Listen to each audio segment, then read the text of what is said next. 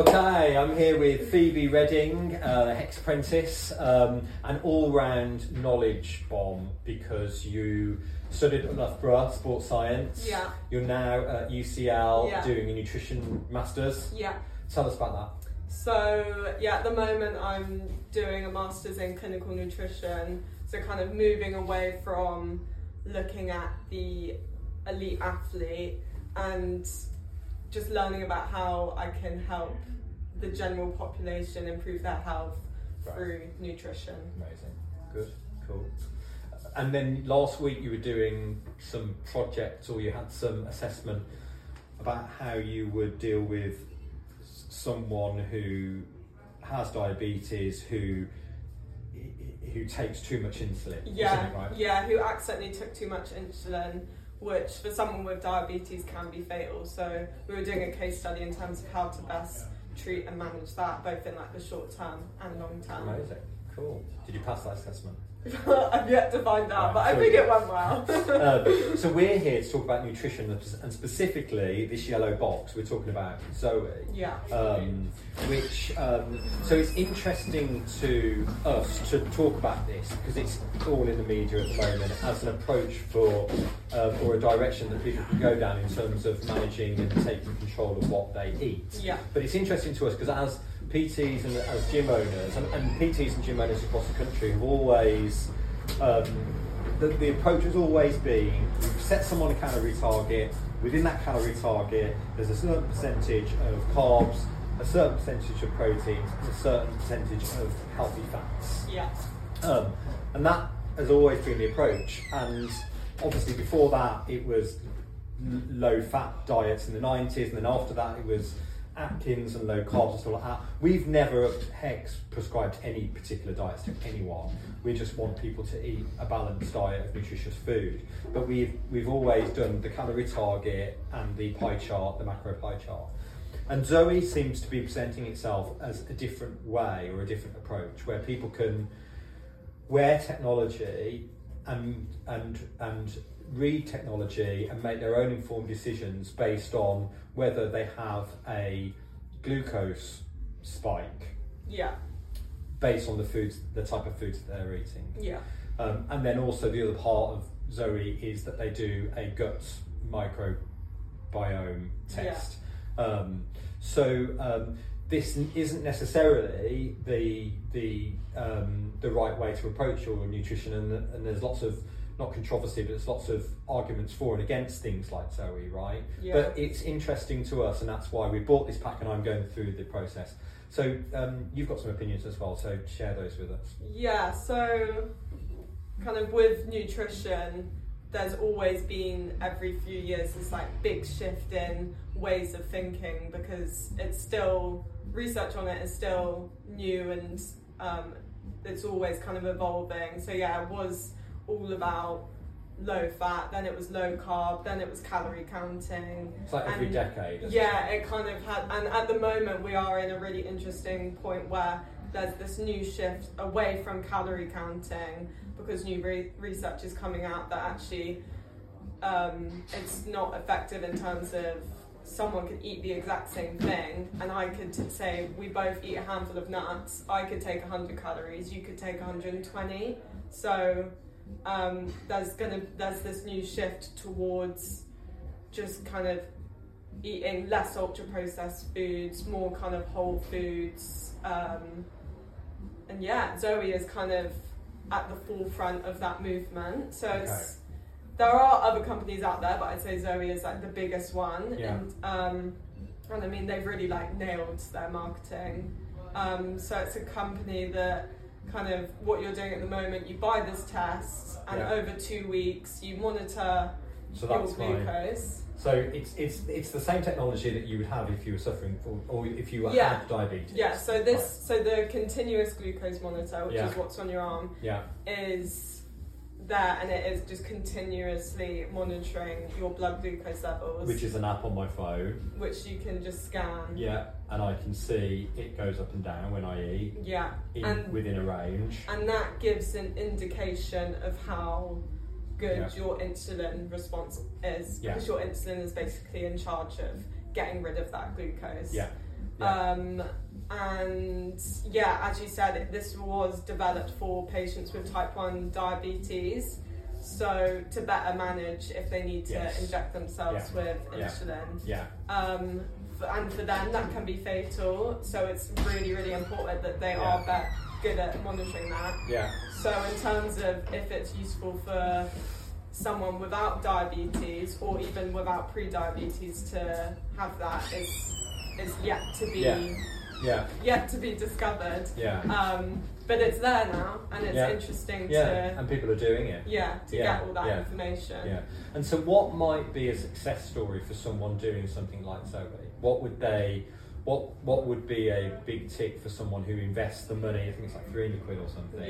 You pay a monthly fee for the constant monitoring. Is it that they would discover that their body responds better to certain foods? So it's about, so for some people, if they're pre-diabetic and they haven't had the symptoms yet, there might be a few people who actually spot that they have a pre-diabetic and can actually, and so you're not yet at that point of no return, and by lifestyle changes you can then reverse that and like prevent diabetes. So, but most people, I imagine, that do it are actually very healthy. And they're just interested in how food affects their energy, their moods. They want people are on the search for optimum health, right? So that's the a thing. bit like the Whoop. So that's the thing as well. Probably the people that most need this and it would most benefit probably aren't the people at the moment who are doing it. But so in terms of the people who are doing it, it would just be a kind of who are probably less likely to be pre-diabetic. It's just about lifestyle optimization. And that might not even be through the actual monitor itself. There will be data out there, I'm sure, that by wearing monitors, there's definitely data out there, by wearing like fitness trackers, you're more likely to be motivated to exercise or motivated to eat better if you're logging it.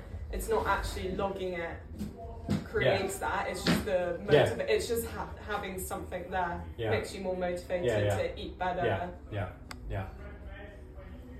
But then obviously the cons to that is it could like scare people into obsessing over it. And then again, over spikes which are completely natural, and it's not that you're unhealthy, it's what your body does. So that's another thing where you're meant to get these glucose spikes, and obviously if you're getting a big spike, it's probably, you know, if you've had a big meal, like if you've had a big pizza, you're going to get a big spike in glucose now, and that's normal and that's healthy. But in a healthy person, your insulin works so that you can so that you can get rid of that and you can clear that glucose from your blood. So it's just the benefits of it, I guess, is just making people more aware of how they eat affects their body. But then the cons to that is kind of, I guess, scaring people into maybe obsessing over these glucose spikes when if they don't have diabetes, it's not necessary. And the personalised nutrition, all of the like recommendations will kind of be pretty similar for every single person that's like healthy and active anyway. So it's just eating less ultra processed foods and having more balanced meals.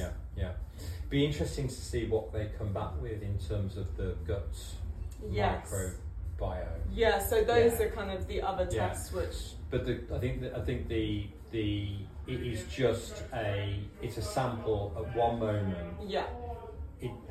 But they should go quite deep with that, I imagine. So the. You'd hope so. So the gut microbiome tests are good, and they kind of indicate like the strains of bacteria that are in your gut, and there's lots, and again the research in that is pretty new, but there's more and more research coming out in terms of a like better gut microbiome indicates a whole host of health benefits, not just like physical but also mental. So I did a finger prick test and I sent them a blood sample. What's the thing about them looking at fats or something, fats in my blood? So the blood test kind of looks at the fats in your body as well as like inflammatory hormones. Okay. So that all gives an indication of. So the fats in your blood would be triglycerides, and then also HDL cholesterol and LDL cholesterol. Okay.